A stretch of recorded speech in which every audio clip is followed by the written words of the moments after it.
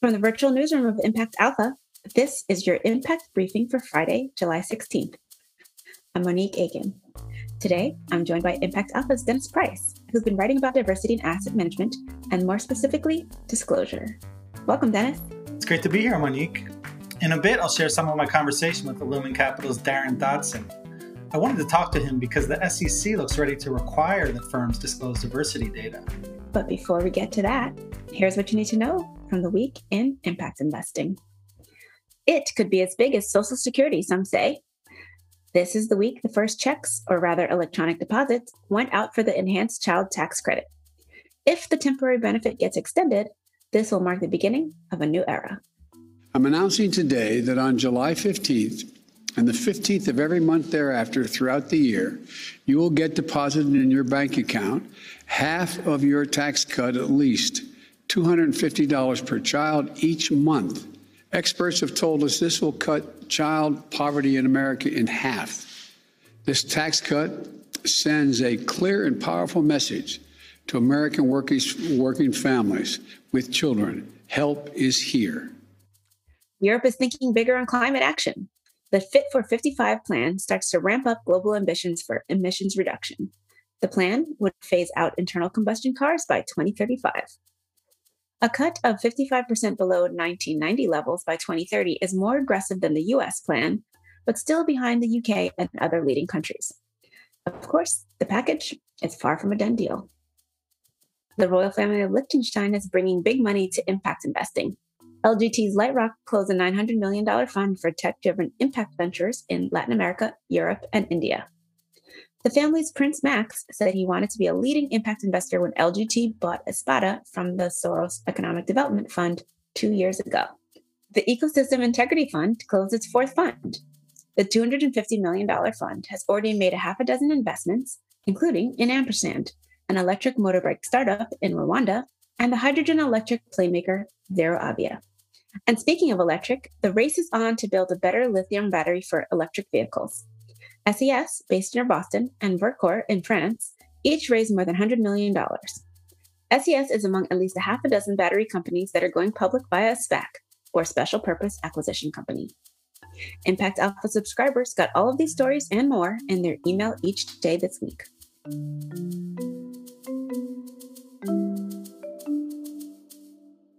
So Dennis, the lack of diversity in asset management is a long-running issue. What's new? You're right, Monique. There's something like 70 trillion in assets under management worldwide. Roughly 1% of that is managed by women and asset managers of color.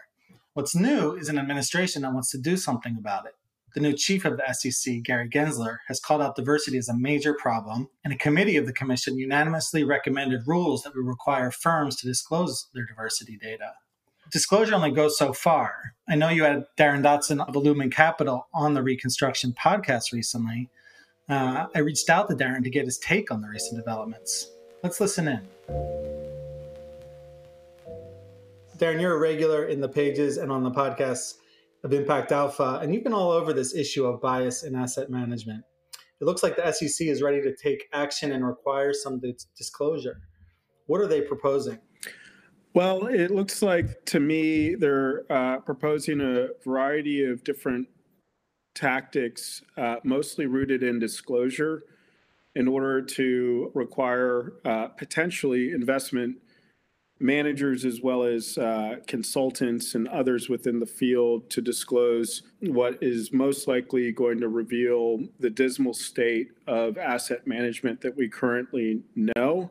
About 1.3% of $69 trillion in capital managed by women and people of color. And I think that the disclosure is a good step in that direction, but certainly insufficient to move the needle around what is necessary to achieve optimal performance in the industry. Yeah, we saw, so the California legislature is pressing the University of California to disclose diversity data of the managers managing its $130 billion endowment. They released their second report this week, and it actually showed a slide backwards in terms of diversity of the managers managing that endowment. So do you think that the market will respond to disclosure and respond to transparency? Well, I'm skeptical that it will, because as long as the National Association of Investment Companies and other organizations have been tracking the data over 30 years, what we've seen is that consistently the 1.3% number doesn't change. You know, when I was thinking about the disclosure issue in the SEC, one of the things that came to mind was trash pickup. Because you go outside of the house, you open the trash can, you know it stinks, and that's disclosure. You know that it's there and it exists. But until it gets removed or taken away, you don't really, nothing's really ever done, and it's still there, it's still a problem. So when I think about asset management, it would be great to know the diversity numbers within many of the firms, but that doesn't remove the trash that's in the system that locks up the ability to achieve higher returns by investing in the overlooked and underestimated women and people of color. Yeah, yeah. I want to get into a bit of what's at stake here. And aside from sort of the inequities within the asset management industry itself, what does the lack of diversity in the industry mean for the economy, for society at large?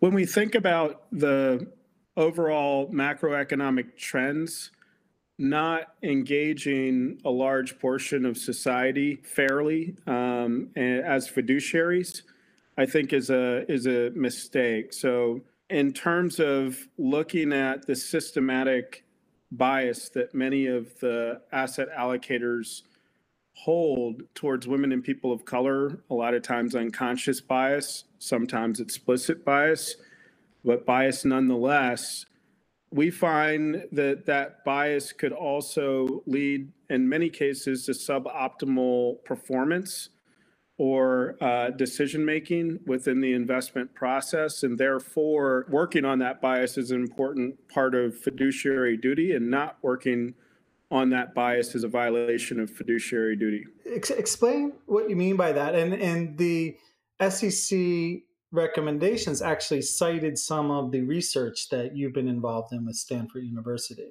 Yes, that's correct. So the committee heard from, in terms of the subcommittee on diversity and inclusion, the SEC heard from a group of leaders that looked into this area for a long time, many of them citing our research and other research over the last 30 years that shows equal or outperformance of women and people of color managers, which suggests that if they aren't increasing their overall asset share and remain at 1.3% consistently year over year while they're outperforming or equally performing, that something's fundamentally broken in the fiduciary asset review and allocation process by those that hold the strings to the largest pools of capital in the world. And their processes, the way that they invest and hold those they invest to responsible for outperformance, including the outperformance that can be driven by additionality of adding women and people of color that are so often locked out of the financial system. And that sort of brings us full circle to Illumin Capital. What sort of strategies are you using at Illumin Capital to take on bias in asset management? At Illumin Capital, we're a private equity, venture capital, and investment impact fund of funds. We look at three areas of working towards reducing racial and gender bias. We focus on adding women and people of color to boards. We focus on investing in women and people of color-led companies and working with our funds to do that, and removing the biases that are in the operating systems that might prevent that. And then finally, we work with our funds to hire, promote, and attract diverse talent to their firms and portfolio companies. So those are the areas in which we focus in on at Illumin Capital. And we note that hard work in these areas isn't just to find women and people of color, it's to find the best people in the world, which to us includes women and people of color who are almost certainly locked out of the investment industry. Our research at Illumin Capital builds off of the paper that we wrote and that we just talked about with the Stanford Spark team that has been peer-reviewed and published in the Proceedings of the National Academy of Sciences. And part of what that paper helped to explain, particularly as it relates to policy-oriented issues, is the idea that as Black fund managers outperform, they face more and more bias the higher they perform. So when we A/B tested 180 asset allocators controlling for a number of different variables, we found that asset allocators imagined that Black managers would underperform on executing strategy. And they imagined that Black fund managers would raise less capital. And they imagined these things against exactly similar situated white fund managers at the top ends of performance, but systematically chose the white fund managers without any other information, parallel track records, parallel fund performance in Fund 1 and Fund 2, et cetera. And they just imagined these managers are not able to compete as well for no other reason other than their race. So what we find, again, is that if fiduciaries don't do the work to overcome their systematic bias, that's not individual bias, like one person making a decision, but it's Daniel Kahneman type bias systematically throughout the field, and a consistent behavior that exhibits itself in a way that you can correct it, then we're leaving money on the table as an industry, and we're also diminishing the humanity of the people that are pitching us regularly, the Black and female and other people of color within the asset management business without working on those biases. So your thesis, reduce bias, improve performance, drive greater impact. That's right.